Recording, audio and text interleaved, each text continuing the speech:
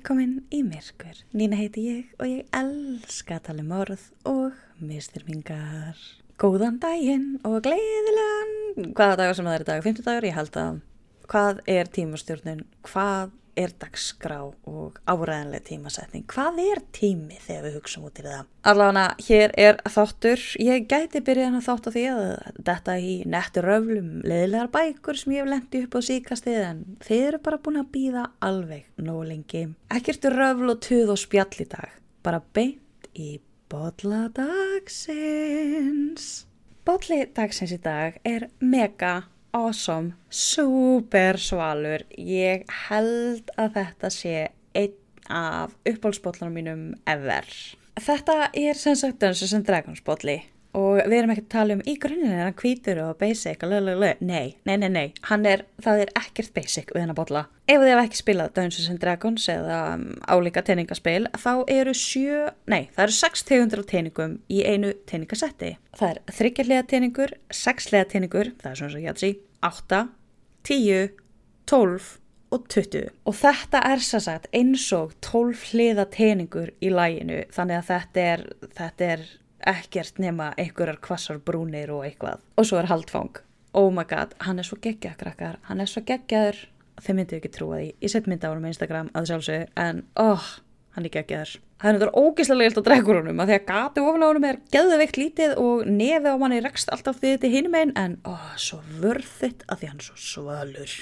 Ég get líka ómögulega sagt ykkur úr hver hann er. Kannski járnhúðuðu posturlíni eða eitthvað. Ég veit það ekki alveg. Ég man ekki alveg hvernig ég fékk hann bolla. Ég held að þetta frænka mín hafi gefið mér hann í Dungeons & Dragons jólagjöf. En já, ég held það. Já, ég er eiginlega alveg viss að takk, þetta, fyrir hann að gegja bolla.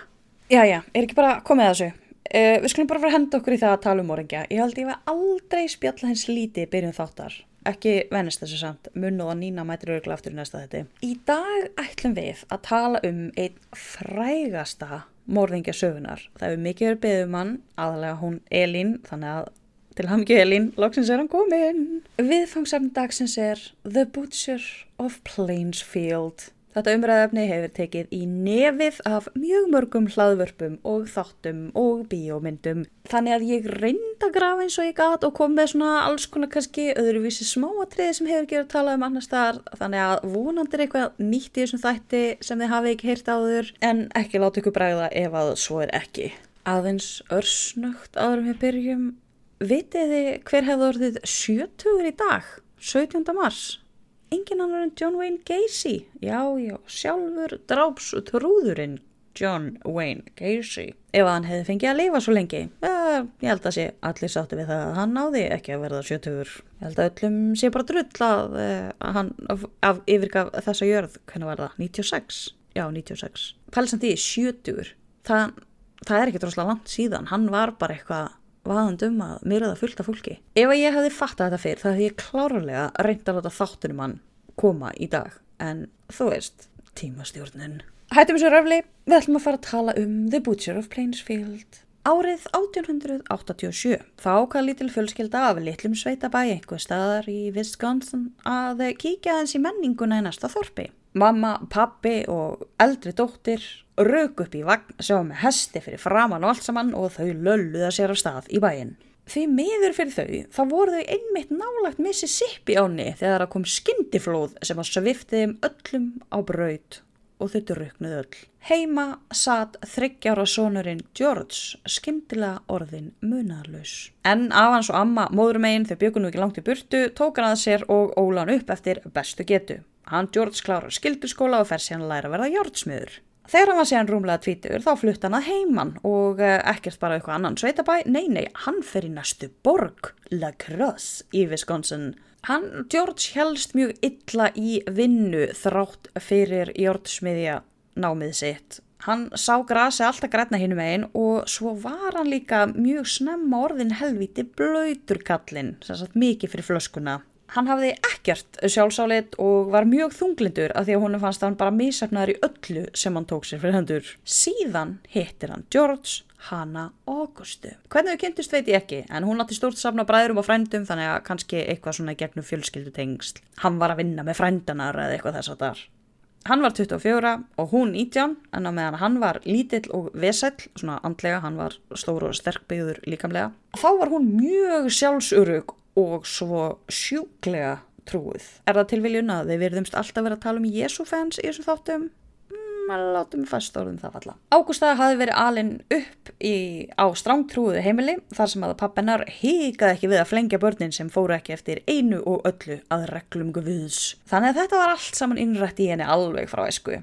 Henni fannst heimurinn vera hneykslanlega sinnsamlegur. Hvart sem hún leið þá var fólk bara að haga sér eins og einhverju vitleysingar. Og siðferðið var að hennar mati komið ofan í botn hjá mannkyninu eins og það lagði sig. Hún Ágústa vissi sjálf að lífið snerist erfiðisvinnu, óbilandi trú á hið æðra vald og að neita sjálfum sér allan munað. Ekki skrítið að kirkjan ekkert að fá neina öfluga nýja fylgjendur með þetta motto. Hún var ströng, guðrækin, ráðrík og ósveigjanleg með öllu, efaðist aldrei það sem hún sagði og það sem hún hélt var það sem var rétt. Og það var hennar verk að koma bara öllum öðrum í trúum það. Og hana nú, þetta engin smá lýsing á einni konu, hún var 19 ára. Af hverju þau giftu sig erfitt að segja, af því að ólíkara fólk finnst það alltaf. Kannski vildi George giftast Ágústu því að hún átti stóra fjölskyldu og hann átti enga fjölskyldu, þannig að hann vildi kannski smá part af þessari klíku sem var í, því að þau voru allir rosalega náin og eitthvað, en Ágústa sjálf hafði aldrei verið vinsæl og meðal stráka og mögulega sá hún þarna þennan mann, sterkur og kurteis og hann var með svo auðmjúka framkomu að margir sem hitt hann héldu að hann væri prestur. Hann var trúaður en komst ekki með tærnar þar sem Ágústa hafði hælana í þeim efnum, en hann var réttar trúar, Lutheran trúar. Og það gilti alveg heilan helling í hennar bókum. Eða þá kannski sá hún hann sem veikeðja gaur sem að hún geti stjórnaða vild. Kannski voru þau bara ástfangin, ég veit ekki hversu sem ástæðan var. Þá giftuðu sig 4. desember 1899.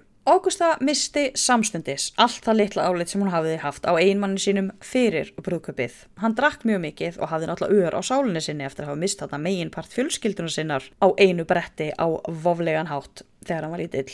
Og það var ekki það sem að Ágústa hafði í huga sem hans efni. Þannig að hún fór að kalla hann latan og einskis verðan og ekki bara fyrir framan hann, heldur fyrir framan bara alla aðra og niðurlægja hann þannig hvernig sem hún gat og hvert sem þau fóru. George tæklaði þetta þannig að hann fór ennþá meira inn í sig og drakk miklu meira og hætti nánast að tala nema þegar hann færi og eitthvað fyllir rant. Stundum, ef hann var alveg blekaður upp að eyrum, þá sló hann Ágústu þegar hún fór að lesa yfir hausumötunum á honum hvað hann væri nú ömulegur í alla staði. Ágústa svaraði barningnum með því að fleygja sér á hnén og biðja til almættis að maðurinn hennar myndi drepast. Og hún bað ekki í hljóði, hún bað upphátt fyrir framan manni sinn. Þetta samband alveg bara gull samband strax frá byrjun. Ágústu fer þó að langa í barn. Kannski það komið George á beinu brautina. Herðan aðeins og fá hann kannski til þess að axla pínu ábyrgð. Af því að hann gat hvergi haldist í vinnu þó hann var hann giftur maður. Kannski vildi hún bara fá fleiri lið með sér gegn honum. Ég veit það ekki, það geti alveg verið, hún var alveg svo týpa. Eins og allir vita þá besta hugmyndin líka að eignast barn ef að hjónabandið slæmt. Af því að það vita það allir, það lagar allt saman. Ertu í kröggum í hjónabandinu? Krakki leysir vandamáli. Versta við þetta barnastús var það að Ágústa fyrirleit kynlíf í hverskins mynd. Þetta var bara eitthvað sem að kona þurfti að þola. Ein af skildum hjónabandsins eins og uppvask og skítuanarbuxur. Einhvern veginn virkaði þetta ástlausa og ástríðulausa samband samt nógu vel til þess að hún verður ólétt og 17. janúar 1902 þá fættist sonur þeirra Henry. Smávesen samt af því að Ágústu langaði 0 mikið í strák þannig að hún tengdi barninu sín ekkert rosalega mikið til að byrja með. En hún býtur á jaxlinn og ákveður að hleypa eiginmannin sínum aftur upp í rúm til sín.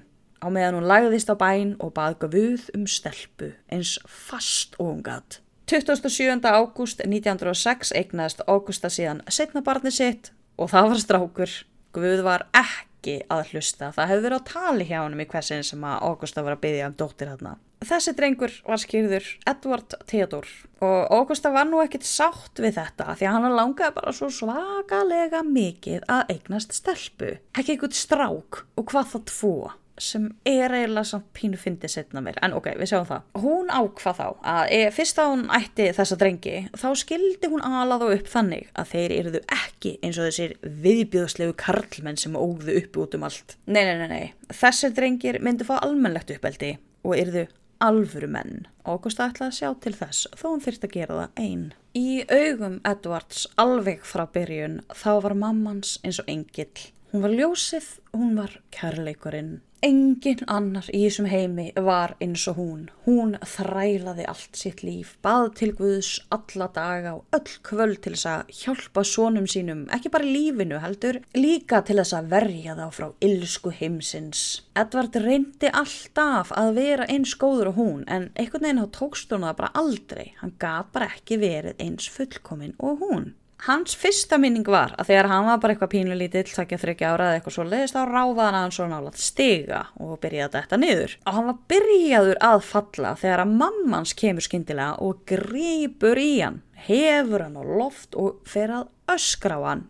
Ógeðslega reið með tárin í augunum. Auðvitað er hún bara skítrætt og þetta brýst svona út og krakkin hefði náttúrulega getað drepið sig, hann hefði húrrað hann niður stigann. En í hans augum þá horfði hann á þetta bara, ó nei, ég ger eitthvað vitleysu. En mammans hafði náð að grípa hann á seinustu stundu og upp frá því þá stólaði hann svo bara svolítið á það að mamma myndi alltaf grípa hann ef hann gerði eitthvað vitleysu. Þó George fari að eignast börn og svona, þá bara gat hann alls ekki haldið sér frá bokkunni og hélt áfram að vera endalaust í einhverju atvinnuleit. Þau ákveða þá að stofna sína eigin verslun. Það er erfitt að reka mann ef að maður sjálfur á reksturinn. Það kom samt fljótt í ljós að George réð bara alls ekkert við þetta, þannig að Ágústa lét bara skrifa búðina á sig, lét bara færa eignina á sig og setti mannin sinn bara í afgreiðslustörf og rak búðina með eins harðri hendi og hún rak heimilið. Þannig að það er hægt að reka mann ef maður á reksturinn sjálfum, allavega ef að Ágústa er einkunnæðin. Allir í fjölskyldinu þurfti að vinna í búðinni, strákarnir á kassanum og jafnvel voru strákarnir látni hjálpa til í bókhaldinu og svona. En George var meira svona að ráfa búðina og fylla á hillur eftir leiðbeiningum konu sinnar áður en hann laumaðist eitthvað staðar í burtu og fékk sér smá sjús. Árið 1913, þegar Eddi var 7 og bróður hans 9 ára, þá ákvað mamma þeirra að nú var nóg komið að borgarlífinu og þau ætluðu að gerast bændur. Hún hafði skrapað saman alla aura öll þessi ár og náði að safna fyrir bara alveg ágætis sveitabæ. Af því að þá væru þau búin að meika það sko, af því að þá ættu landareign. Ekki bara það að þau getu fengið góða peninga ef þau væru með almennlega uppskeru og einhver húsdýr og svona sem þau getur selt fyrir kjöt og ull eða eitthvað. Heldur gæti hún þá forðað fjölskyldunni frá öllum þeim illu áhrifum sem að gættu í borginni. Þau fluttu 60 km burtu frá borginni á þennan litla sveitabæ en þau endust þar í minna en ár af því að það var bara ennþá allt of nálægt syndum borgarinnar. Þannig að þau flytti á ennþá stærri bæ, nálægt bænum Plainfield. Á tímum þar sem landareignar var alltaf skráður á karlmenn, voru þeirra eign skráð á Augustu Gein. Íbúðarhúsið sem að fylgdi þessu flenni stóra landi sem þau keyptu þarna var stórt og flott. Það voru 7 svernbergi og eldhús og svo svona úti eldhús sem var eiginlega bara svona grill með þaki yfir og það fylgdi líka ykkur hlaða, hænsnahús, skúr, eitthvað svona basic sveitabæðastöf. Heimilinu var haldið eins hreint og hægt var. Ég vildi óska þess að ég hefði slíkan metnað. Af því að Ágústa var mjög stolt af því að hún var algjör fullkomna sinni. Og þó að það væri kannski efnaðra fólki í þessum heimi, þá skildi enginn þeirra eiga eins hreint og fínt heimili og hún. Þau voru 10 mílur frá þarna bænum, Plainfield, sem var eiginlega bara þorp og það hljómar ekkert rosalega mikið, 10 kilometrar, hvað ertu, 2 mínútur að skuttlast þetta bíl eða eitthvað? En við erum að tala að þetta var árið 1914. Það voru bara moldarvegir og eitthvað svona hestvagnakombó sem gerði allar ferðir í bæinn að einhverju tilefni og bara dagsferð. Næsti granni var síðan tæpan kílómetri burtu þannig að fjölskyldan var mjög einangruð þarna á bænum sínum og þetta hendaði Ágústu bara rosa vel. Hún var auðvitað ekki lengi átt að segja á því að jafnvel þarna á landi þá var siðferði manna nefnilega að fara að slappast og íbúarnir voru ekki nærri því nógu guðurhættir og duglegi fyrir hennar smekk. Henni fannst hún bara vera allt og góð fyrir þetta fólk og því minna sem hún hafði við það að selda, því betra. Mögulega gæti það verið að því að þau, aðalega Ágústa en hinir líka, voru Lúthers trúar, strángtrúaðir Lútherar, en Plainfield var bara, innan gæsalappa, með kaþólska kirkju, methodist kirkju og baptist kirkju. Ég skil ekki alveg, trúaðu ekki öll á sama guðin, hver er fokkin munurinn á þessum húsum? Ekki segja mér samt, ég vil lifa í vanþekkingu á þessu sviði. En Ágústa var sannst eitthvað pirruð yfir því að þau höfðu ekki rétta kirkjuhúsið, þannig að hún bara reyndi að hafa eins lítið við annað fólk að sælda hún gat og var bara eina farin en komið ábyrgðin á uppeldi svona sinna trúarlega og siðferðislega og bara mannalega á eigin axlir. Að þó að þau færi nú síðan að kaupa sér bíla og eitthvað svona og það fóru að vera auðveldra að fara í bæinn, þá var Ágústa aldrei eitthvað að nýta sig það. Hún lifði bara í sinni eigin litlu veröld og reyndi að fara ekkert út fyrir litlu búbluna sína. Ég las staðar að Ágústa hafi leyft svínum að leika lausum hala inn í húsinu sínu og það hafi alltaf verið á rúu og stúu, allt ógeðslega skítugt og ég veit ekki alveg en ég held að það sem miklu meira hennar karakter hann hafi verið svona þreifaóð. Að því hún var svo brjálaðslega stjórnsum að það meikar alveg sens að hún hafi alltaf verið að þrífa því að það er eitthvað sem hún hefur fullkomna stjórn á. Þó að Ágústa hefði glöð vilja hafa drenginni svona hjá sér alltaf og allan daginn, þá gat hún ekki verndað á 100% frá umheiminum. Þeir þurftu að fara í skóla með hinum krökkunum í sveitinni. Það reyndist Eddi litli ekki vera framúrskarandi námsmaður, ekkert slæmur heldur, bara svona meðal nemandi í flestu öllu sem hann tók sér fyrir hendur. Þó var hann sérlega góður að lesa og hann elskaði að lesa og allir sína ævi þá var hann alltaf að lesa allar bækur og öll tímarit sem hann kom höndunum yfir og hann var næstu alveg sama hvað það var, bara svo lengi sem hann hafði eitthvað nýtt að lesa. Hann passaði aldrei almennilega í hópin með hinum krökkunum. Hann lenti ekki beint í einelti eða útskúfun eða neitt svoleiðis, hann bara eignaðist aldrei vini. Í hvers sinn sem hann var við það að eignast vini og gerði þau mistök að segja mömmu sinni frá því yfir kvöldvara mataborðinu, þá byrjaði hún strax að tala að viðkomandi krakki hefði nú slemmt orðspor á sér. Já, hann kemur vondri fjölskyldu, pappans væri eitthvað erfiður og mammans væri hóra. Slíka drengi vildi Ágústína ekki að englabossinn sinn myndi umgangast, þannig að Eddi myndi aldrei aftur tala við viðkomandi strák sem var alveg að verða vinur hans. Ed þótti líka svolítið skrítinn í augum hinna krakkana. Það voru svona nokkrar ástæður fyrir því, eins og augun í honum voru aldrei kjurr, augun voru alltaf á fleygiferð. Það er ekki meina svona tínandi augu, þau veitir þegar augasteinarnir hætti aldrei að hreyfast, heldur var hann var alltaf að skanna allt umhverfið í kringu sig. Hann var líka alltaf með hálfglott á andlitinu og hló upphátt, annarkvort á mjög óviðeigandi tímum eða bara svona alveg upp úr þurru. Hann talaði líka með mjúkri röddu og miklum handarhreyfingum sem myndi strákana á svona eins og stelpur töluðu. Auk þess sem hann grét mjög mikið og mjög auðveldlega.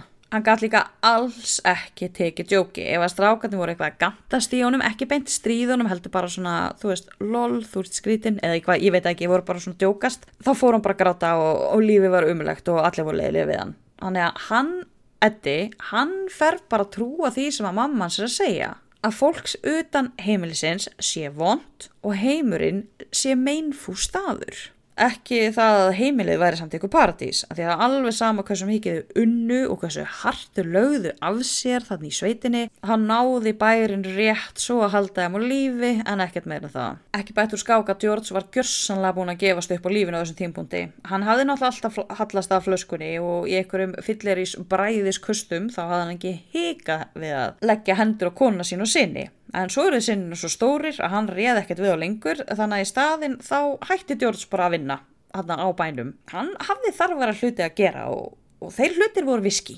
Hann gat þó ennþá tuðað og þurfti fjölskyldan ofta að sitja undir einhverju fyllerís röfli frá honum. Hann meira þess að ásakaði Ágústu að halda fram hjá sér sem svolítið spes af því að í fyrsta lagi það hafði Ágústa minna en engan áhuga á kynlífi nema fjölgunar ástæðum og í öðru lagi það hafði hún bara engan tíma fyrir svoleiðis. Hún þurfti að þrífa og elda og gera öll sín heimilisverk auk þess sem hún þurfti núna að fara að bæta upp fyrir það sem George gerði ekki. Konan var busy, hún hafði ekkert tíma fyrir eitthvað framhjáhald. Það var nú ekkert selda lífi í sveitinni en Ágústa neitaði að gefast upp. Og þó að hún fyrirliti mannin sinn á alla staði og allan hátt þá kom skilnaður aldrei til greina. Þau höfðu gift sig fyrir guði og mönnum og þó að Ágústa hefði ekkert álit á mönnum þá hafði hún miklar mætur á guði og hún ætlaði sér nú ekki að brjóta loforð sitt fyrir framan hann.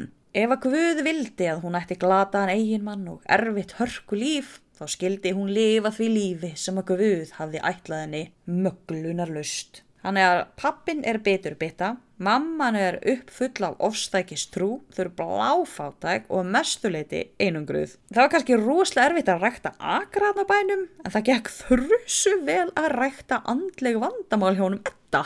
Ágústa hafði alltaf haft minna en ekkert álit á kynsystrum sínum. Hún hafði alltaf litið honum hornauga, sérstaklega þau bjuggu í borginni þarna.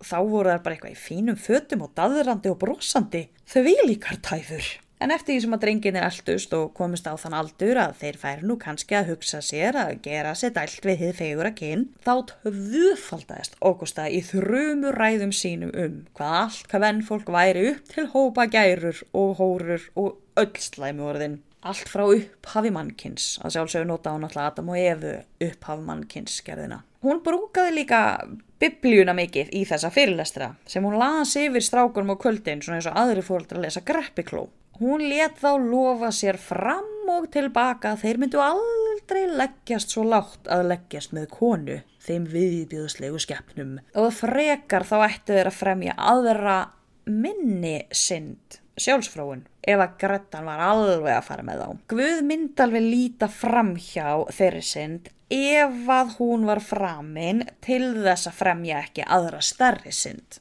Meikaði allt sens í hausnum henni. Eddi félagi okkar kókgleypti við öllu sem að mamman sagði. En eldri bróður hans, Henry, hann átti nú í aðeins meiri erfiðleikum með að sætta sig allt sem mamman sagði að vera sannleikurinn. Hann gerði pínu upprausn, ekki þegar hann var unglingur heldur þegar hann var að verða tvítugur og reyndi svona að deyta smávegis. En hann hafði ekki róð í mömmu sína sem hélt yfir hann þvílíkar þrumu ræður og hótaði þvílíkt að hann skildi henda honum út og viðmyndi yfirgefa hann og ég veit ekki hvað og hvað. Þannig að hann gafst bara upp á þessu stefnumótalífi. Eins og margir bræður hennar Ágústu hefðu gert í sínu lífi, eftir álíka þrumuræður Guð og syndir og allt það frá þeirra foreldrum, þá sættu synir hennar síðan við það að verða pipasveinar aldur og ævi. Og það að eina konan í þeirra lífi yrði bara mamma gamla, aldur og ævi.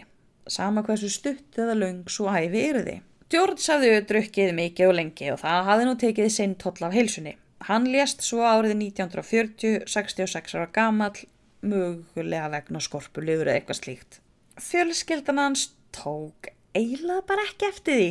Það var ekki mikill söknuður og fjölskyldan hafði bara minna að gera þegar þau þurfti ekki að hugsa hann lengur og þau áttu meiri peninga af því að hann var ekki lengur að eyða í viski og þetta bara mjög sorglegt út af fyrir sig. Lífið batnaði samt ekkert svakalega eftir að George lést af því að þau höfðu lapið dauðan úr skelinni öll þessi ár og aldrei geta safnað neitt nógu miklum peningum til þess að gera einhverja bætur á heimilinu. Og húsi sem bjuggu í var alveg eins og var þau fluttu inn árið 1914. Það var ekkert rafmagn í húsinu, það var ekki tengingar fyrir það og ekkert rennandi vatn.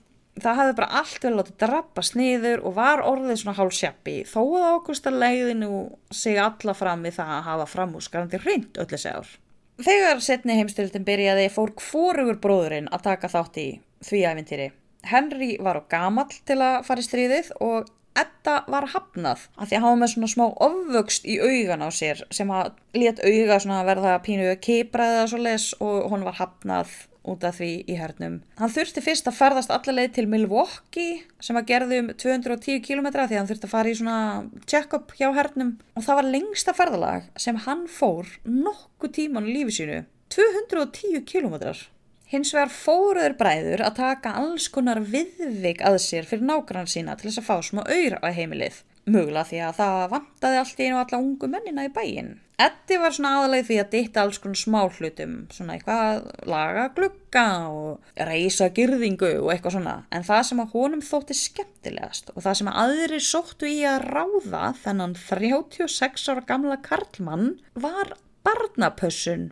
Já, hann Eddi tengdi svo svaklega vel upp börn af því að hans eiginsþroski líklega staðnaðist einhver staðar vegna ofríki mömmu sinnar mögulega og að öllum krökkum líka vel við hann.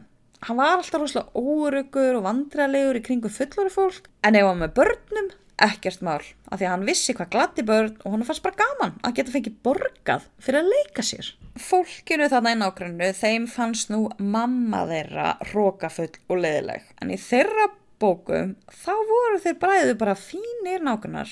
Eddi þótti bara fínn gaur og bara góð móðurgranni. Já, ok, hann var nú pínu skrítinn. Hann talaði rosalega lítið, alltaf með eitthvað svona skítaglott á andlitinu, en hann var alltaf rosalega kurteis og mjög áræðanlegur. Og ekki var Henry neitt síðri. Og eiginlega betri af því að hann var ekki nærri því eins og vandræðalegur með samskiptum og bróður sinn. Henry var alltaf alveg harðduglegur og átti rosalega auðvelt með að fá vinnu. Á meðan Eddie var kannski meira svona ditta að hér og þar, gera svona smáverk. Þá var Henry ráðinn af lestarstöðvum og jafnvel að vera með mannaforráð og svona stjórnunarverkefni og hann var bara, hann hafði kraft í köklunum. Eddie var líka fullur lotningar og virðingu fyrir stórabróður sínum. En þeir bræður höfðu alltaf átt mjög gott samband. Þeir fóru að veiða saman og fiska og kanínur og íkorna og allt þetta og verið rosalega miklu vinir. En það voru líka rosalega mikið einangraðir frá öllum öðrum nema hvor öðrum. Þannig að gott að þeir voru góðu vinir.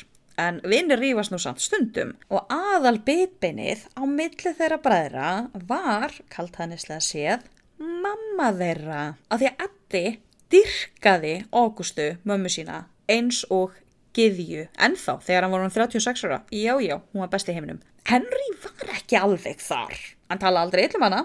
En hann gerði bróður sínum svona ljóst að honum fannst Eddie og Ágústa kannski full náin. Ekki, þið vitið, það náin, en svona ekki alveg svona skrítið náin. Síðan kom að því að Henry framdi hina æðstu synd í augumóður sinnar. Hann eignaðist kærustu. Og ekki bara venjulegu kærustu, nei, haldið þetta hafi ekki verið einstæð 2 barna móðir. Mammans fróðufeldi. Þegar að Henry tilkennti henni að ekki bara ætti hann kærustu, heldur ætlaði hann að fara að flytja heiman og til Kaíró. Hann var 43 ára gamall. En áður en það allt myndi eiga sér stað, áður en hann myndi flytja til kærustuna, þá þurfti hann að hjálpa Edda bróður sínum að berjast við eld. Annars vegar að talað að þeir bræður hafi byrjað þennan eld til þess að losna við arfa. Sumir segja að þeir bræður hafi verið í skóginum þegar eldur byrjaði af einhverjum ástæðum. Hver svo sem upptökin voru, þá gerðist eldur. Eddi slapp út úr skóginum og þar með eldinum, en fann hvergi bróður sinn. Ekki einu sinni eftir Eddi náði hetjulega að drepa niður allan eldin eins og hann lagði sig. Þannig Eddi fer að sækja fólk til að hjálpa sér að leita í skóginum af bróður sínum. Þar með talið 1 stykki fógeta. Þegar að leitarflokkurinn labbaði inn í skóginn með Edda í fararbroddi, þá af algjörri tilviljun. Þá bara labbaði Eddi vinnur okkar beint að bróður sínum. Henry lá á grúfu á jörðinni og var greinilega dáinn. Nokkrir hlutir sem verður að minnast á hvernig Henry fannst. Í fyrsta lagi þá lá líkið á brenndri jörð, en það voru engin merki eld á Henry sjálfum. Jú, hann hafði eitthvað svona sót og ösku á sér, en hann var ekkert brendur, hvorki, fötin hans voru ekkert brend og líkaminn og ekkert svoleiðis. Hann hafði líka undarlega marbletta á höfðinu, mjög grunnsamlega marbletta á höfðinu. Og svo líka það nú svolítið grunnsó að Eddi hafi ekki sagstu vita hvað bróður sinn væri en hafði síðan gengið ragleiðis á honum. Það var nú samt ákveðið að það þyrfti ekkert að vera vesnesta eitthvað óþarfa krufningum og eitthvað svona vesenni. Þannig að dánarorsök var skrifið upp á annað hvort köfnun eða hjartaáfall og það hefði verið af slysförum. Það var ekki fyrir mörgum ára setna þegar að kemst upp Edda litla og hobbyinn hans að fólki fór að gruna að kannski hefði eitthvað svona Cain og Abel drama verið í gangi.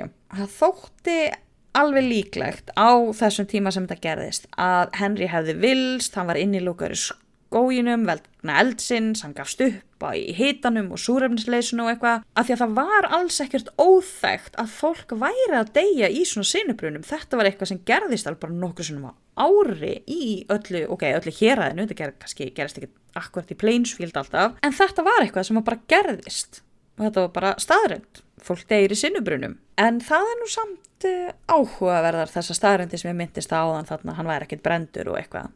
Marblettir á höfðinu. Eddi vissi hvar hann var. Pínugrunns og svona eftir á. En Henry dó og núna voru þau maðurkinn bara 2 í kotinu. Kvöld 1, ekki löngu eftir jarðarförin hans Henry, þá fór Ágústa að líða eitthvað svo einkennilega að hún fór að vilja lækni. Eddi brunaði með hann á jeppan sínum eins hratt og hann komst upp á spítala og satt síðan eins og illa gerður hlutur á biðstofunni á meðan læknandi könnuðu hvað gæti nú verið að mömmans.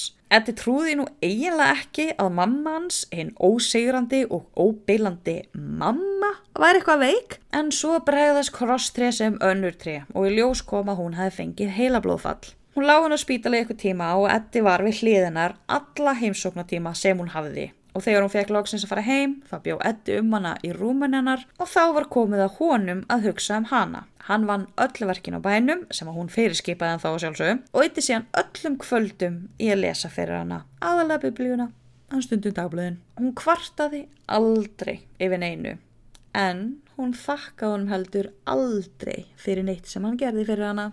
Ágústa fór nú smám saman að lagast og heilsan batnaði og hún fór nú geta gengið pínlítið Hún heimtaði því að fá að koma með þegar Eddi fór að versla handa þessum örfá húsdýrum sem þau höfðu ennþá. Þau fara til nágranna síns sem að hét Smith eða eitthvað og sá var þekktur fyrir að vera alveg skelfilega skapvondur maður.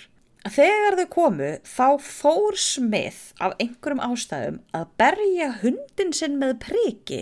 Á meðan að hundurinn hljóðaði af sársauka þá kom kærasta Smith hlaupað út úr húsinu hans og fór að öskra á Smith að hætta að berja hundin þeirra. En Smith hætti ekki að berja hundin fyrir en að hundurinn lá dauður við fæturnar á honum og allan tíman þá öskraði og grét konan, kærastan hans. Svaka drama greinilega að fara að kaupa eitthvað Smith klálaði í öðru sæti yfir mestu skrýmslin í þessum þætti. Ágústa var í miklu uppnámi yfir þessu öllu saman. Ekki út af ykkur hundstrápi, nei. Heldur af því að Smith bjóðsast með þessara konu kærastunni sinni og þau voru ekki gift. Litla sjokkið sem hún fékk að sjá slíka hann og hróða. Hún fékk í kjölfarið annað heilablóðfall. Ógift fólk. Þvílík hneykslun. Og þó að Eddi flýi nánast með mömmu sína á spítalan og jeppanum sínum, það var ekkert hægt að gera og Ágústa lést 29. desember 1945, þá 67 ára gömul. Það segir sitt almenningsálit sveitarinnar á henni Ágústu að þegar Henry dó, þá var það forsíðufrétt. Þegar George dó, pabbi þeirra, þá fekk hann bara fallega minningar grein. Þegar Ágústa dó þá kom pínlítil málsgrein að hún hefði gefið upp öndina.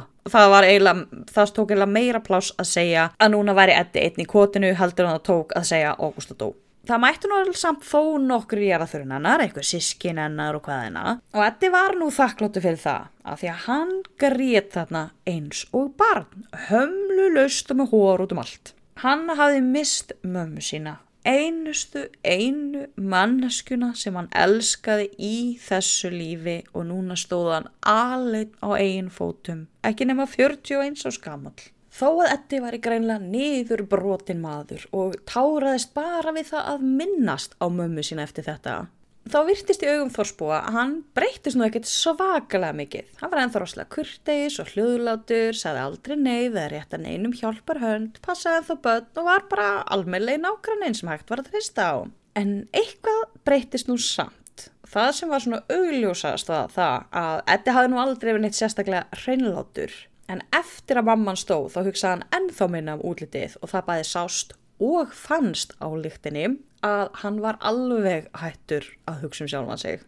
Hann hætti líka alveg að vinna á bænum sínum og agrarnir hans og núna bara þaktir einhverjum arfa og allt of háu grasi og tækin hans lágu bara öll úti og ryðguðu og hann var ekki að hugsa vel þetta. Hann fór þá að leigja nágrannum sínum örfá hektara af landinu sínu. Á mörgum stöðum er sagt að hann hafi selt þá, en það er rangt. Hann leigði þá og nágranninn hætti bara að borga leiguna. Þannig að þá bara liti á þeim sem hann hefði keifta en hann bara hætti að borga leiguna en hélt áfram að nota agrana. En það ásamt smá vinnu sem hann fekk hér og þar dugði honum svona til að halda honum uppi af því að hann þurfti nú ekki mikið en Eddi, hann er svo nægjusamur en Edd okkar. Hann var líka oft efstur að lista yfir menn til að hringja í ef eitthvað þurfti að gera. Hann var lítill og grannur en hann var nautsterkur og svakalega samviskusamur og áræðanlegur. Ef að Eddi sagði að hann kæmi á morgun, þá kom hann á morgun. Hann blótaði aldrei, hann sagði aldrei slæmt neitt mann, örugglega því hann talaði aldrei neitt, og kom alveg eins fram við alla, hvort sem það var stjórinn yfir bænum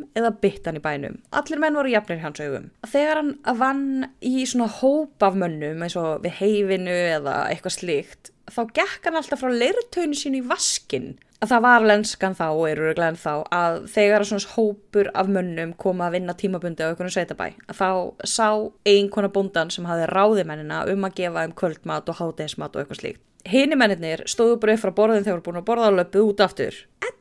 gekk frá leirtönu sinni í vaskinn. Þetta kunnu eiginkonur bóndana vel að meta og þegar voru jól eða ammali eða einhvers konar örlítil hátíð eða eitthvað, þá var mjög ósjaldan sem að það var alveg óvart bakað eitthvað svona smá auka og þá var nú ekki annað hægt en að senda einstæðingnum honum Edda pínlítið góðgæti. Eddi hafði alltaf lesið mikið, alveg frá barnæsku og uppáhaldið hans var alltaf true crime og glæpasögur, þið veitir svona Alla Arnaldur.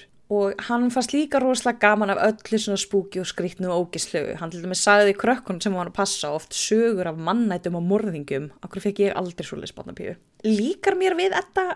Nei, en á pappirum þá virkar hann rosalega fínn gaur. Honum Edda sagði samt alltaf að hún var svakalega illa við blóð og hann vildi aldrei hjálpa til við það að slátra dýrum og eitthvað svoleiðis sem er mjög skrítið þegar maður heyrir aðal áhugamálið hans, morð og misþyrmingar í öðru veldi en hjá okkur hinum. En svo hann líka alinn upp á sveitabæ með húsdýrum sem reglulega slátrað og hann fór ofta á veiðar. Þannig að frekar skrítið allt yfir fyrir að taka upp að því að segja að hún sé svo svakalega illa við blóð og eitthvað. Fyrir utan það, þegar hann var að vinna með einhverjum öðrum, þá hafði Eddi lítið sem ekkert samneyti við annað fólk. Hann eyti mestum sín tíma bara í rökkrunni í húsinu sínu sem var bara að rotna utanum hann. Eini staðurinn sem hann sást svona annað slagið á þess að fá borga fyrir það var Mary Hogan's Tavern. Eddi var nú ekki mikill drykkjumaður, alinn upp af alkóhólist á aðra höndina og móður sem hataði djöflavökvann á hina. En hann fékk sér nú bjór endurum og eins og þá var það á barnum hennar Mary Hogan. Það voru aðrir barir nær honum en hann lagði á sig ferðina á þennan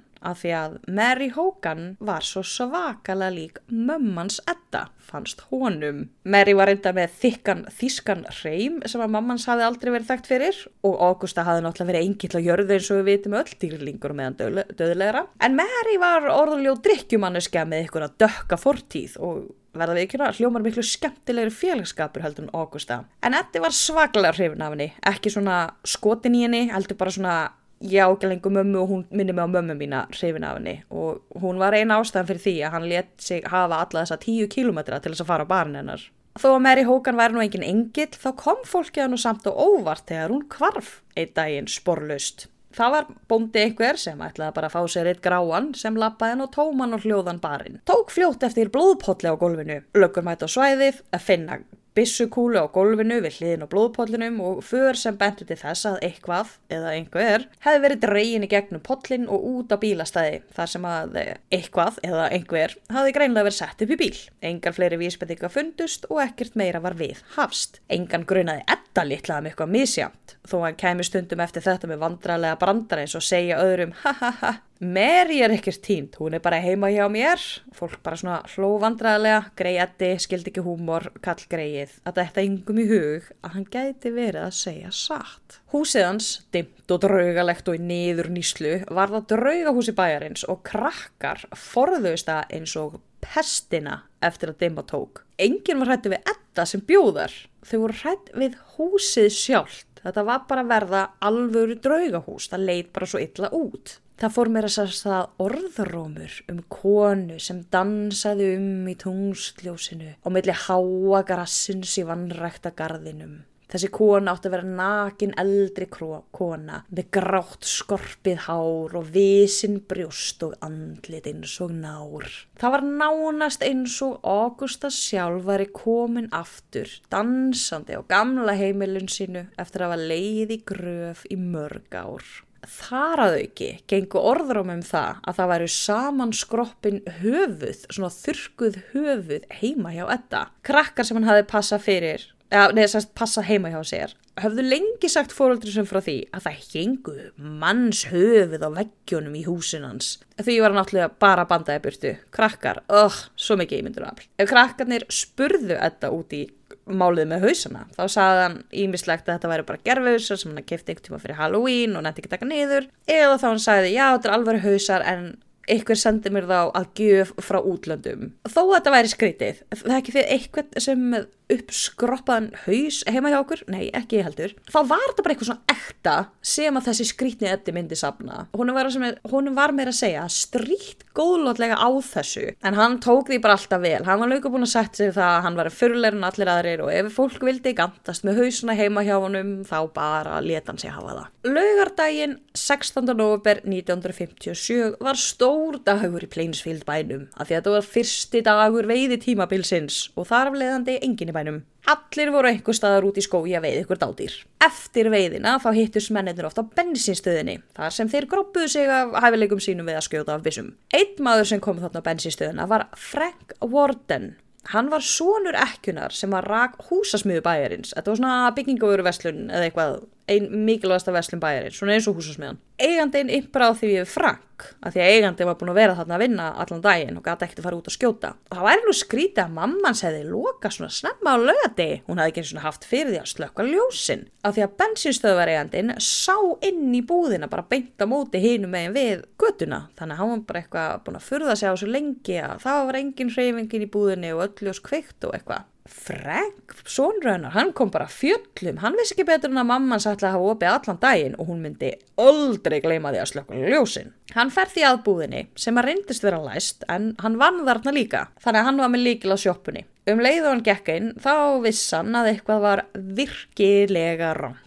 Það augljósasta var annarkvort að það vanta afgreiðslukassan eins og hann lagði sig eða blóðpollurinn á gólfinu og för sem lágu svona að bakdyrunum. Frank fór nú ekki alveg í panik. Hann var líka lögga, þannig að hann vissi nákvæmlega hvernig átt að bera sig að. Hann gerði samt að sama og flestir myndi gera sem var að hringja í lögreglustjórann. Leið og hinar 2 löggutar í bænum mættu á svæðið, þá segir Frank strax hann hefur gert eitthvað við hana og þeir bara, hver hefur gert eitthvað við hana? Hann bara, Eddi Gín. Hann Eddi hafði verið að hanga í kringum búðina reglu upp á síðkastið og jafnvel búðið ekkjunni Bernice Warden sem var eigandinn og 51 árs gömul á date. Bara hei, Eva kom að rulluskautast. Þetta var ekki djókur. Hann bauð henni bókstaflega að rulluskauta. Eddi var sjálfur orðin 51 árs gamall, þannig að munaði nú ekki nema 10 árum á milli þeirra, þannig að þetta var ekkert eitthvað brjálæður aldursmunur. En Bernice hafði minna en engan áhuga á deyta þennan gaur sem að hún áleit vera bara þorpsfíblið. Daginn áður en Bernice hvarf, það hafði Eddi komið inn í búðina og verið eitthvað að kanna verðið á frostlegi, eins og menn gera. Og Frank hafði verið að tala við hann Edda veiðina daginn eftir. Sem þýddi að Eddi vissi að Frank yrði ekki í búðinni og að líklegast yrði mammans í búðinni bara ein. Hljómar allt ekkert rosalega sannfærandi, þú veist, þetta allt svona circumstantial evidence. En á gólfinu fannst kvittun fyrir frostlegi í rithund móður hans Franks, sem sagt Bernice, dagsett þennan morgun. Löggunum fundu þetta sérst á gólfinu þegar fóru að rannsaka blóðpollin. Þetta þóttu nú freka grunnsó, þannig að þeir 3 ákveða að það þurfi nú að tjekka á Edda sem fyrst og athuga hvað hann hafi verið að bardúsa þennan dag. En fyrst þurfaði nú að fara eftir reglum og kallaði eftir aðstoð annar lögreglumanna í sýslunni, þannig að brátti bílaplanið fyrir utan bíkó þakið löggubílum og fréttin hvarf Bernice breyttist út eins og eldur í sinu. Eddi sjálfur var í heimsókn hjá kunningjafólkinu sinu. Bíllinn þeirra hafði eitthvað bilað fyrir daginn og þau stoppað á næsta heimili sem reyndist þeirra heimili hans Edda. Hann hafði komið út að tala við þau, alblóðugur eftir að verka dádýr, sagði hann þeim. Og þeim fannst það nú ekkert undarlegt, þetta var akkúrat dagurinn sem að fólk væri að verka dádýr. Þegar þau sögðu að bíllinn þeirra hefði bilað þá bara fór hann inn, þreif sér hendurnar, kom út aftur, skuttlaði þeim bæinn, hjálpaði þeim að velja og kaupa rafgeimi, fór með þeim að bílnum þeirra, hjálpaði þeim að skipta rafgeimi bílnum þeirra og var síðan bara, jæja krakkar, þið ekki bara hann góð, ég ætla þá heim. Inn í staðinn þá höfðu boðið honum í kvöldmat, þannig að hann var ennþá hjá þeim þegar vinur þeirra kemur í heimsókn, uppveðraður að fréttum einhverja löggur og Bernice og allt svo vakalegt drama. Eddi tók sér pásu frá því að leika við krakkana heimilinu til þess að hlusta á svo sögu. Eftir að hafa heyrt allt saman þá hrist hann hausinn svona sorglega og sagði að einhver verulega kaldrifjaður stæði á bakvið eitthvað svona. Þar var hann ennþá þegar að löggurnar kom að sækja hann. Eddi hafði ekki verið heima þegar fóru heim til hans að banka upp á og þar sem Eddi átti ekkert rosalega marga vini, það voru bara hann er örugglega heima hjá honum Dodda og brunuðu bara beint til Dodda og tada, Eddi var þar. Löggurnar tók hann með sér út í bíl og hann sat í aftursætinu og þeir segja Eddi, nú þarftu að segja okkur nákvæmlega allt sem gerður í dag og Eddi segir þeim nákvæmlega allt sem hann hafði gert þennan dag. Það er eitthvað flott, en hann segja okkur þetta aftur. Hann er Hann endurtekur söguna sína aftur nákvæmlega hvað hann hafði gert þennan dag. Nema það að löggurnar áttu sig að því að þetta voru ekki sami dagurinn. Og önnur löggan benti honum á að þú sagðir ekki sömu söguna tvisvar. Þá segir Eddi strax, ég hef ekki gert neitt. Sem náttúrulega ekkert grunnsalegt. Þetta svona eins og litlu börnin þegar þau kalla, mamma, ég ekki að gera neitt. Þá eru þau 100% að gera eitthvað og það eru 97% líkur á því að inniheldur glimmer og eða lím. Einhvers konar föndurvörur eru yfirleitt innifaldar. Reyndar þá voru föndur yfirleitt innifaldi hjá Edda líka. Þannig að þeir fara með Edda í fangelsið og setja hann í varðhald. Og þegar það fréttist á meðan lögreglumannana að Ed Gein hefði verið settur í fangelsi, þá stóður gapandi, glahætan að Eddi gamli væri viðriðin þetta. Það væri nú eiginlega nixnanlegt að hann hefði verið settur í fangaklefa og væri bara látin dúsa þar. Þeir vissi ekki þá að Ed Gein var að verða frægasta nafnið í annálum glæpasögunar. 2 löggur fara heim til Edda sem var jafnvel ennþá meira spúki að vetri til með svona dauðstrá stringandi upp úr snjónum og löng grýlukerti skagandi fram af þakinu. Eina hurðin sem var ekki almennilega læst voru bakdyrnar sem þeir náðu að opna. Þeir gengu inn með vasaljósin tilbúin í myrkrinu af því að gluggarnir á húsinu voru svo skítugir að það komst engin dagsbirta inn þá. Önnur löggan stendur í því sem að kalla var sumareldhús. Ég held ég hafa sagt það áðan að nákvæmlega eins og það hljómar, eiginlega bara svona yfirbyggt grill. Hann finnur eitthvað svona strjúkast við sig þannig að hann snýr sér við og sér svona skrokk hanga á loftinu. Í fyrstu var svolítið erfitt að sjá hvað dýr þetta væri. Það hefði verið skorið á kvið og tæmt af inniblum og höfuðið hefði verið tekið af. Litla sjokkið þegar löggurnar sjá að þetta var ekki dádýr eins og við var að búast, heldur var þetta manneskja. Bernice Worden hafði þá verið fundin. Löggurnar hlupu báðir út og ældu lifur og lungum í næsta snjóskafl. Eftir að þetta kalla þetta inn á stöð og eftir að fleiri lifandi fólk myndi koma og hugga þá fóru þeir aftur inn í húsið.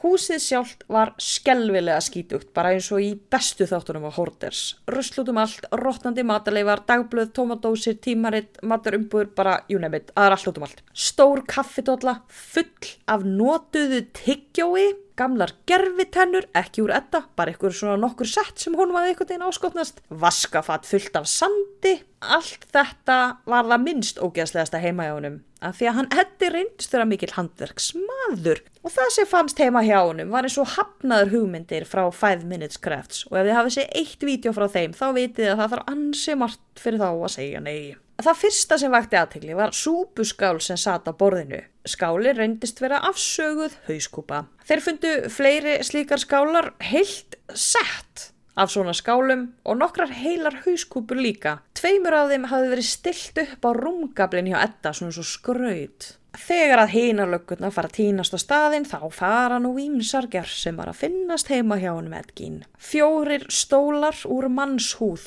fundust, ruslatunna úr mannshúð, korsilett úr mannshúð. Þetta var alveg svona eins og bólur svona frá öxlum og niður að mitti eins og ógeðslegasti stutturmabólur í heimi. Leggings úr mannshúð, svona nábrók, grímur úr afskornum andlitum sem ennþá verður hægt að þekkja sem upprunalega eigendur. Og þetta var svona ekki bara andlitið, heldur var þetta svona, hafið ekki séð svona grímur þar sem þú setur svona yfir allan hausinu eins og lambúsettu. Þú veist, þetta var svoleiðis með hárið ennþá fast á og allt saman. Þeir fundu andlit í pappapoka sem reyndist vera andliti af Mary Hogan og hauskúpun af henni fannst í kassa. Þeir finna hauskúpu, kemur í ljós seinna að þetta var hauskúpun af Mary Hogan. Allt höfuðið af Bernice var þarna í stregapoka og hjartað úr henni í plastpoka fyrir framan eldavélina. Kassi með 9 kvenmanns sköpum, flestar uppþornar og skroppnar saman, ein máluð silfruð og með álímdum rauðum borða en ein var ennþá mjög fersk og hafði aðeins verið söltuð. Mjög líklega til þess að þurrkana. Það fannst kjóll af lítilli stelpu og 2 píkur til viðbótar sem talið er að hafa verið af 15 ára gömlum stúlkum.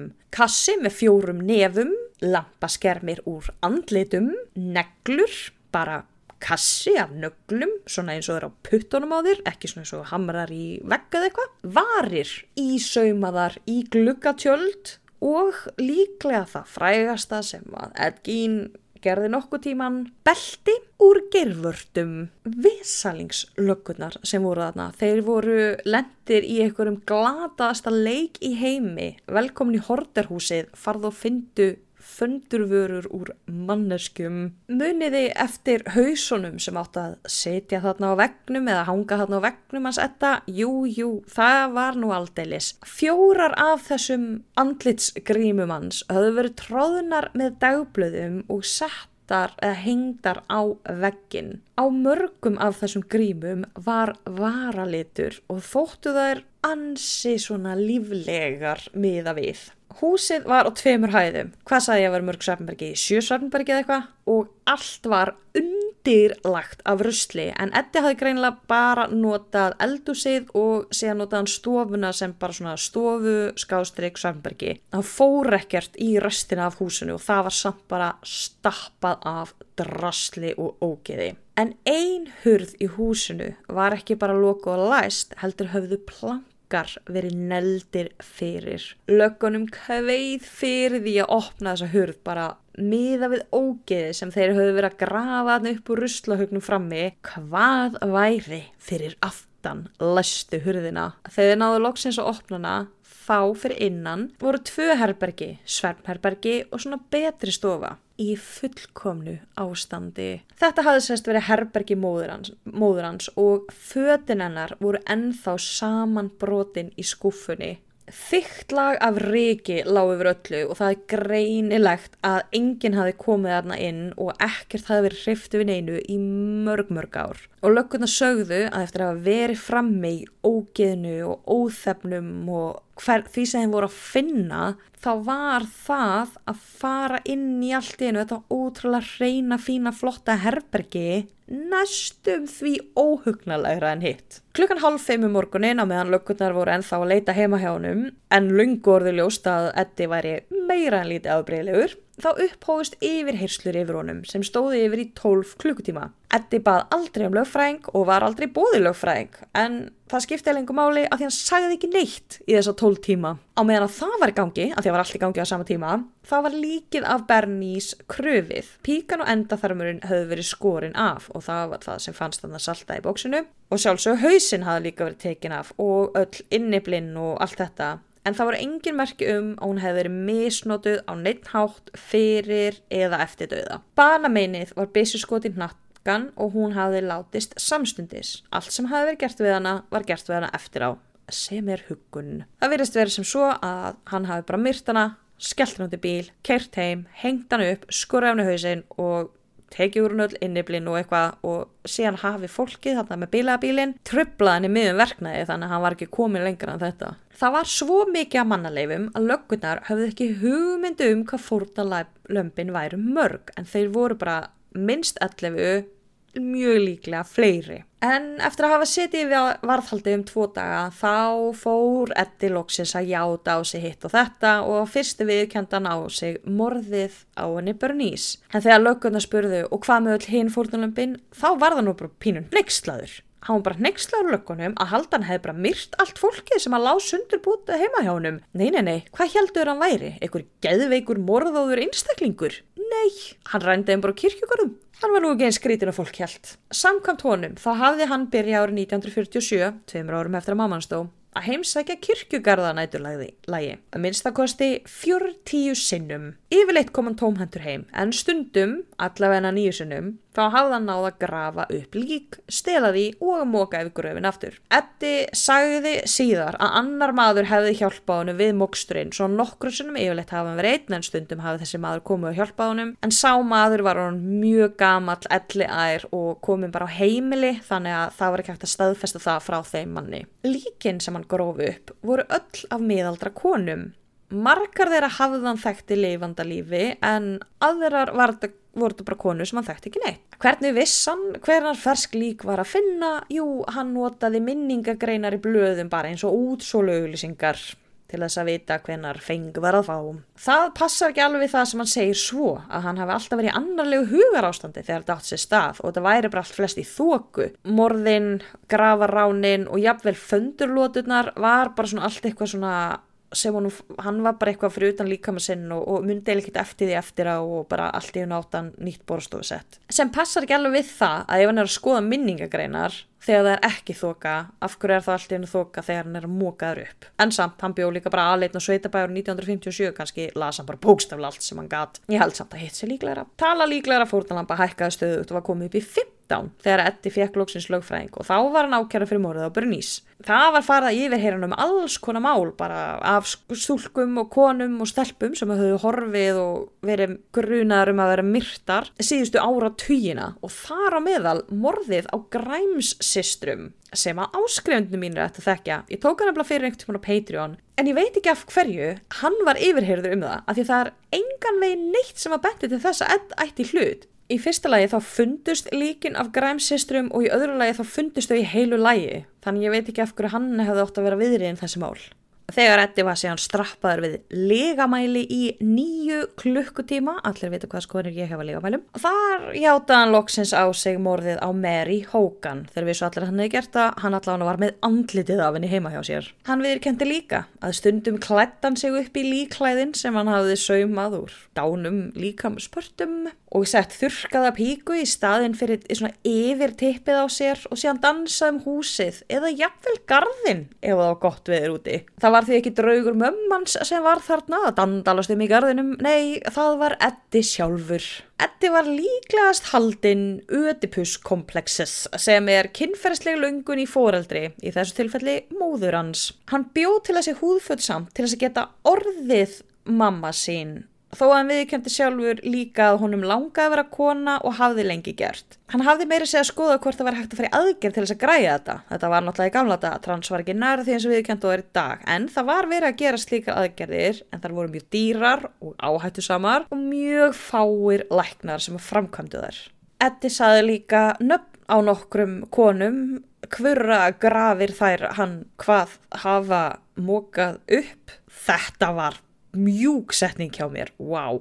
Hann sagði nöfn á nokkrum konum og sagði síðan hann hefði grafið þar upp. Til þess að staðfesta þetta að hann hefði í raun grafið upp konur eða grafið upp lík en ekki myrt konur, þá þurfti náttúrulega að grafa upp konurnar. Það mætti mikilli mótspyrnu en samt vildi fólk fá að vita hvort þetta væri nú amma eða mamma þeirra sem hafði dáið síðustu 10 árin sem að geti mögulega leið í pörtum þarna í húsun hans. Það endaði með því að það var gerð svona hálfgerð málamiðlun og þá eru grafnar upp 3 grafir sem að hann sagðist hafa grafið upp. Allar þessar 3 grafir höfðu verið átti við. Í 2 þeirra vantaði líkin algjörlega og í 1 þeirra þá vantaði góðan part af þeim. Mammans hafði verið grafin í steypu, sem sagt, það var steypt utanum líkkistunni hennar. Þannig að Eddie komst ekki að henni. Smá svona til að lífga upp á þennan mjög niðurdrepandi þátt. Eftir að Eddie var handtekinn, þá fór að stað svona miklir brandarar sem voru kallaðir gainers og einn sálfræðingur rannsaka þetta meira segja og kallaði þetta coping mechanism fyrir fólk. Sem alveg rétt, mannfólk notar húmor til þess að díla við erfiða hluti. Margir af þessum bröndurum virka alls ekki á íslensku en ef við komum hérna með nokkra brandara sem ég gat þýtt almennilega. Hvernig kökur býður Ed Gein upp á? Ladyfingers. Af hverju vildi enginn spila við Ed Gein? Því hann geti komið með góða hendi. Af hverju var hitinn alltaf í botni heima við Ed Gein? Svo húsgögnin fengi ekki gæsahúð. Þetta ekki fyndið. Eddie kom líka slæmu orði á true crime aðdáendur og slík blöð og bækur voru lengi fordæmt eftir Ed. Takk fyrir það, Eddie. Þetta hefði getað verið viðurkenndara áhugamál miklu fyrir þú hefði getað verið að vasast þarna í þessu ógeði. Ed neitaði alltaf fyrir það að vera náriðill. Hann sagði að vera alltaf vond lykt af líkum fyrir eitthvað slíkt. Ekki að það væri rangt eða ógeðslegt að ríða líki af eldri konu, nei það var sko lyktin. Margir samt hafa efast að hann hafi verið að segja satt þar. Hann neitaði líka fyrir það að hann hefði nokkuð tímann borðað einhverja parta og ég held að það hafi aðalega komið að stað af því að þú veist hann var ógeðslegur á allan annan hátt og líka af því að hjarta úr Bernice fannst beint fyrir framan eldavélina hans. Eftir að Ed var handtekinn þá var hann sjálfsögðu færður á spítala því allir voru bara halló þessi maður með 6 lausar skrúfur í höfðinu. Þegar hann kemur á spítalan þá var hann látinn gangast undir öll þau próf sem hann læknum datt í hug og var á endanum greindur með skizofrenia en á meðan hann þekkti munin á réttu og röngu þá var í hans skakka enni ekki það sama og rétt og rangt hjá mér og þér. Þannig að hann þekkti munin og rétt og röngu en hann var með ranghugmyndir hvað væri rétt og rangt. Í það spilaði bæði uppeldið og svo líka einnig sjúkdómurinn. Það var því ráðlagt af læknum að hann myndi ekki fara fyrir rétt, heldur beint á spítala. Hann var líka skráður með 99 í greindarvísitölu sem svona rétt undir meðalagi, það svona lágt meðalag en læknirinn sem tók þetta próf sagði að Ed hefði mjög góðan orðaforða og hefði margt annað sem ekki skoðið í prófinu sem hefði mikið upp greindina sem væri ekkert mælanlegt þannig að það þyrfti að taka þessar niðurstöðu með fyrirvara. Ef ég færi í svona próf þá fengi ég örugglega 4 í einkunn að þetta eru basically bara svona heilaþrautir og ég ömurleg í svona heilaþrautum. Ef þú myndir ræna mér og setja mig í svona escape room og myndir skilja lykilinn eftir á réttum stað, ég myndi aldrei sleppa í burtu. Þegar það var síðan réttað yfir honum eða ekki réttað yfir honum, þá bara þú veist svona gerfi réttarhald þar sem að dómarinn basically sagði já, ok, þú ert of veikur til þess að fara í fangelsi. Þá fannst honum þetta allt vera öðrum að kenna. Þetta var bara allir voru að nota hann og góðvild hans og hann var snuður kaup, hann var snuður þessa leigu þarna á landinu sínu. Hann eignaðist aldrei kærustu, mamman stó, pappan svo fyllibitta. Þetta var allt bara öðrum að kenna en honum og það var bara mesta mildan hefði gert neitt verra fannst honum. En læknarnir sögðu að hann var orðinn svo sjúklega einmana, bara sko bókstaflega það einmana að það var orðið sjúkleiki. Eftir að hann síðan settur á spítala, Mendota Mental Health Institute, þá verður að sjálfsögðu allt vitlaust. Eins og alltaf þegar að glæpamenn fara á spítala en ekki í fangelsi, þá fólk mjög ósátt. Fólk í Plainsfield var bara freka fullt út í Ed, ekki bara því að þau myndi aldrei fá að vita hvort að amma eða mamma þeirra hefði verið grafin hann upp síðustu 5 árin eða hvað, heldur líka bara því að hann fekk bara hafa að kósi okkur að hæli en ekki fangelsi. Reynda fekk hann bara fara nokkuð góðan spítala. Vegginni voru með þess að málaðir í pastellitum svona til að minnka fangelsisstofnana fílingin. Það var alveg bara pík umhugsun á sviði geðvelferðar þarna í gamla daga. Húsið og landareignin hans Ed fóru strax á sölu til þess að reyna að bara fara upp í kostnað því að hann var dæmdur til að greiða ykkur skaðabætur og eitthvað. Strax þarna reynt að byrja græða á glæpum hans og 50 cent gjald var sett á þá sem vildi koma að skoða húsið. Að þetta var svona stórt land þá skoðunardagurinn á laugardegi en síðan var uppboðið á sunnudegi þannig að allir gátu komið, skoða, fara heim íhuga aðeins og kom síðan aftur daginn eftir ef ákvæði hefðu áhuga. Íbúarnir urðu bara jálaðir af því að þeir vildi helst bara reyna að gleyma þessu, vildi alls ekki að það yrði eitthvað Ed Gein sett á laggirnar eða eitthvað í húsinu en það var bara lítið hægt að gera til þess að stoppa söluna. Eina sem hægt var að gera, hvað ætluðu þeir að gera? Kveikja í húsinu og láta það brenna til kaldra kola eða? Já, bara nákvæmlega það sem þau gerðu. Nágranni Eds sá loga standa upp á húsinu, slökkviliðið kemur og slökkviliðsstjórinn sagði strax, heyrðu, hérna ekkert hægt að gera. Við verðum bara að leyfa því að brenna. Við ætlum bara að verja nálægra akra. Nú verðt að minnast þess að slökkviliðsstjórinn í bænum var Frank, sonur Bernice síðasta fórnarlambsins. Þannig að það gæti vel verið, það hafi rétt verið glæður í svo hann bara, nei, við ætlum ekki að berga þessu. Þannig að húsið brann og ekkert stóð eftir að landareignin nema nokkrir ómerkilegir kofar sem aldrei hafi verið nein lík í. Það kom nú samt mörg þúsund manns að skoða rústirnar daginn áður en uppboðið fór fram. Síðan var landið selt til einhverja fjárfestaði sem skiptiðu upp og endurbyggðu og seldu parta á eitthvað og hinir og þessir keyptu verkfærin en bíllinn hans Ed var keyptur af manni sem rak fjölleikahús og rukkaði smávegis peninga til þess að fólk geti farið og sjá bílinn. Hann setti þetta nú afar ósmekklega fram, skreytti bílinn með vaxdúkkum, ein sat í bílstjórasætinu og þótti nokkuð lík Ed Gein og svo var ein alblóðug kvengína í aftursætinu og þetta var kallað Ed Gein Ghoul Car. Af því að hann var einmitt líka kallar The Plainfield Ghoul. Eftir að málið svona var búið að dæmast og hann var komin á spítala og eitthvað svona, þá átti að fara að brenna bara alla gripina sem að höfðu fundist heima hjá honum. En biskupinn steig inn í og sagði, nei, hérna held ég að þurfi nú eitthvað sterkara. Þannig að það var ákveðið að þau voru öll jörðuð saman, öll húsgögnin og allt sem hann hafði búið til, var jarðað og lagt í vígða gröf, þannig að Jesú gæti nú örugglega græja þetta og enginn færi til helvítis eða myndi ganga aftur eða neitt svo leiðis. Ed Gein reyndist bara frekar hamingjusamur þarna á spítalanum.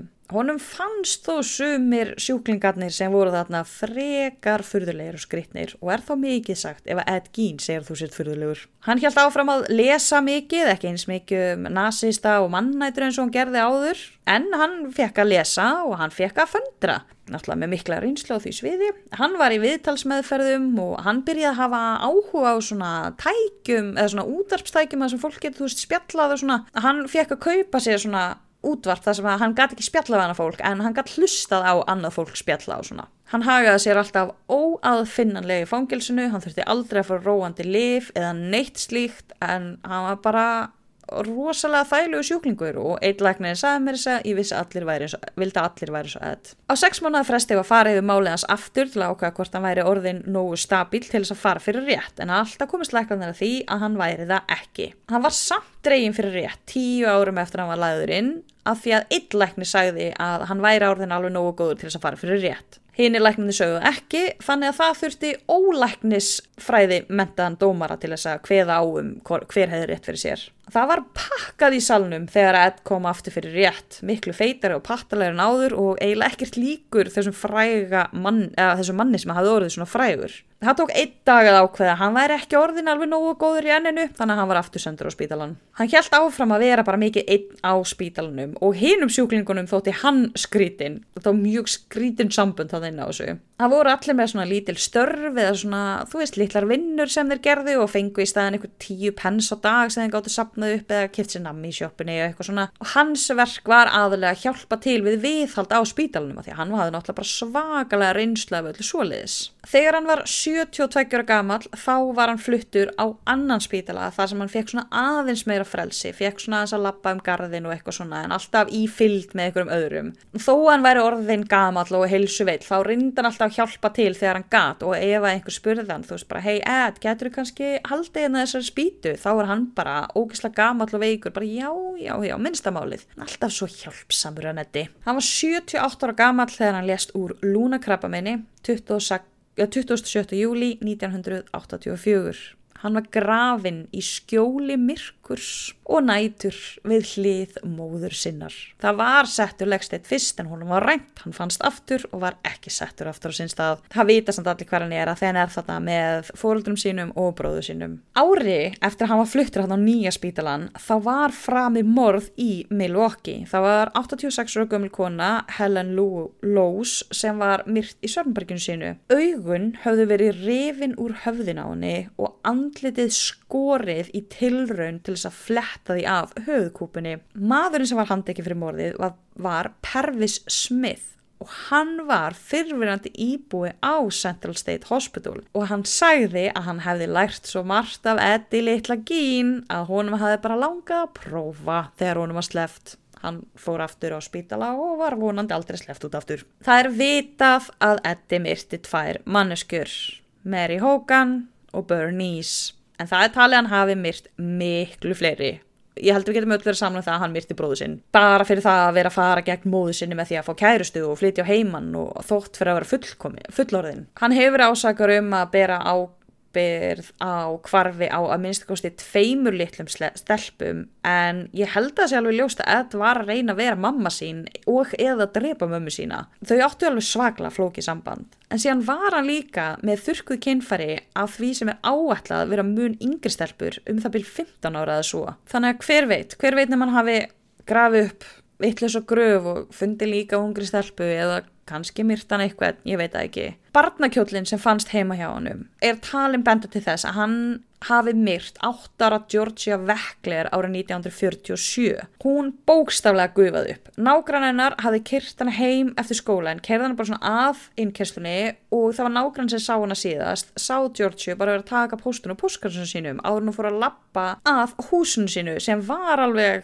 kílómetr eða eitthvað frá þjóðveginum og allalega að húsinu. Hún kom aldrei heim og hún sást aldrei aftur. Mörg 100 manns leituð henni og $8.000 verðlaun voru í boði fyrir hvern þann sem getur komið upplýsingar sem leitið til þess að hún myndi finnast. $8.000 árið 1947, það var alveg slatti mikill peningur. En eina vísbendingi sem kom í ljós var að svartur Ford sedan bíl hefði sést bakka úr innkeyslunni og fjölskyldunni hennar stuttu eftir hann hefði tekið hann á póstinn og það voru merki í mölinni á veginum að bíl hefði lagt af stað á fullum krafti. Þetta var eina sem fólk hafiði. og af því að það fannst þarna barnakjóll sem að hefði passað á 8 ára gamla stelpu heima hjá honum og hann átti svartan bíl þegar þetta átti sér stað, þá var talið að mögulega hefði hann myrt hana. En hann vildi samt aldrei viðurkenna sjálfur, hann sagði aldrei fleiri morð sem hann hafði framið. Í bænum þá reyndu það að tala sem minnst hann og þau þarna íbúðarnir í Plainsfield vonuðust eiginlega bara til þess að hann færi nú að falla brátt í gleymsku. Það gerðist ekki og mun aldrei gerðast. Það hafa þó nokkrar myndir verið byggðar á honum. Norman Bates í Psycho, sem var náttúrulega fyrst bók en Alfred Hitchcock gerði síðan að frægri mynd líklegast frægust og að sjálfsögðu Texas Chainsaw Massacre sem var líka byggt á honum. Það var þarna afsagaða andlitið og allt það. Það hafa samt verið gerðar fleiri bíómyndir hann sem eru miklu minna þekktar og ég gæti ekki svona fundið þær neinstaðar þannig að þær eru nú örugglega ekki eitthvað það frábærar. En já, þetta var sagan Ed Gein, eitt frægasti ráðmorðingi sögunar án þess að tæknilega séð vera ráðmorðingi. Áhugavert, mjög áhugaverð típa. En við getum nú ekki klárað þátt á þess að hafa örlitla þakkargjörðar hátíð. Eins og þið vitið öll þá það þegar að ég færi þakkir þeim sem hafa gert mér þann heiður að gerast áskrifundur hjá mér á Patreon. Fyrst í dag Harpa Sigríður. Harpa stórkostlega falleg stelpa, vá.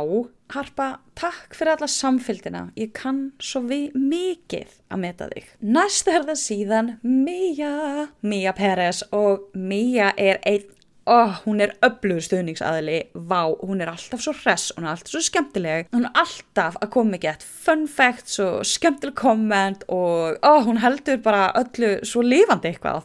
Takk Mía, svo ótrúlega mikið fyrir að vera til. Þú ert frábær. Síðan það hún Guðný Dögg, Guðný, gorgeous hár, oh my lord, gorgeous hár. Takk Guðný fyrir að vera með mér allan þennan tíma. Ég kann svo mikið að meta þig. Síðan það hún Berglind sem örugglega kölluð Begga. Begga, Begga svo gott nafn. Þú veist Begga, gott nafn. Elskir þetta nafn. Berglind, takk svo mikið fyrir að vera með mér. Þú veist ekki hvað ég kann mikið að meta þig. Og síðast en ekki síst í dag það Sólný. Nei, ég ætla bara að segja þetta aftur. Bara haldið ykkur, þetta er svo flott nafn. Sólný. Geggjað nafn, ándjóks. Þetta er geggjað nafn. Þetta er svona nafn sem gett sjaldgæft en ætti ekki að vera það. Skiljiði? Elskir þetta nafn, Sólný. Hún heitir meira að segja Lísa í millinafni sem ég finnst líka geðveikt nafn. Ég ætla alltaf að skýra dóttur mína Anna Lísa, svo benti mér einhver á að það hljómar svo dúkku Lísa, þannig að ég ákvað að gera það ekki. En Sólný, takk svo mikið, þú færir mér mikla birtu og gleði í lífið mitt. Takk fyrir að vera til staðar fyrir mig. Nafnagagnrýni Nínu þá lokið í bili. Það var einhver sem stakk upp á daginn að það ætti bara leggja niður mannanafnanefnd og gera bara Nínunafnanefnd í staðinn. Ég sem ákafur stuðningsaðili mannanafnanefnd, ekki tæma mig, styð þetta fullkomlega. Sendi mér bara, ég skal bara ákveða hvort að þessi nöfn ætti að vera leyfð eða ekki. Það væri 100% af mínum eigin geðþótta ákvörðunum, en ég myndi alltaf standa 100% við það. En ég að hugsa að kalla þetta gott í bili svo að þátturinn komi nú kannski út fyrir miðnætti. Dóttir mín reyndist líka með COVID í gær. Auðvitað kemur COVID á heimilinu mitt leið og það ekki cool lengur og ég að verða slöpp þannig að ég á tíma í skimun á morgun og svo gaman að fara í þessi próf, krakkar. Dóttir mín fór í fyrsta skipti í próf í gær og þá var hún með COVID. 2 ár og aldrei farið í próf. Mér finnst það nokkuð vel gert. En þeir nú búin að fá nokkuð góða pásu hjá frá mér síðustu 2 vikur. Vonandi líður nú ekki svo langt þangað til næsta þætti. En þangað til næst. Bye!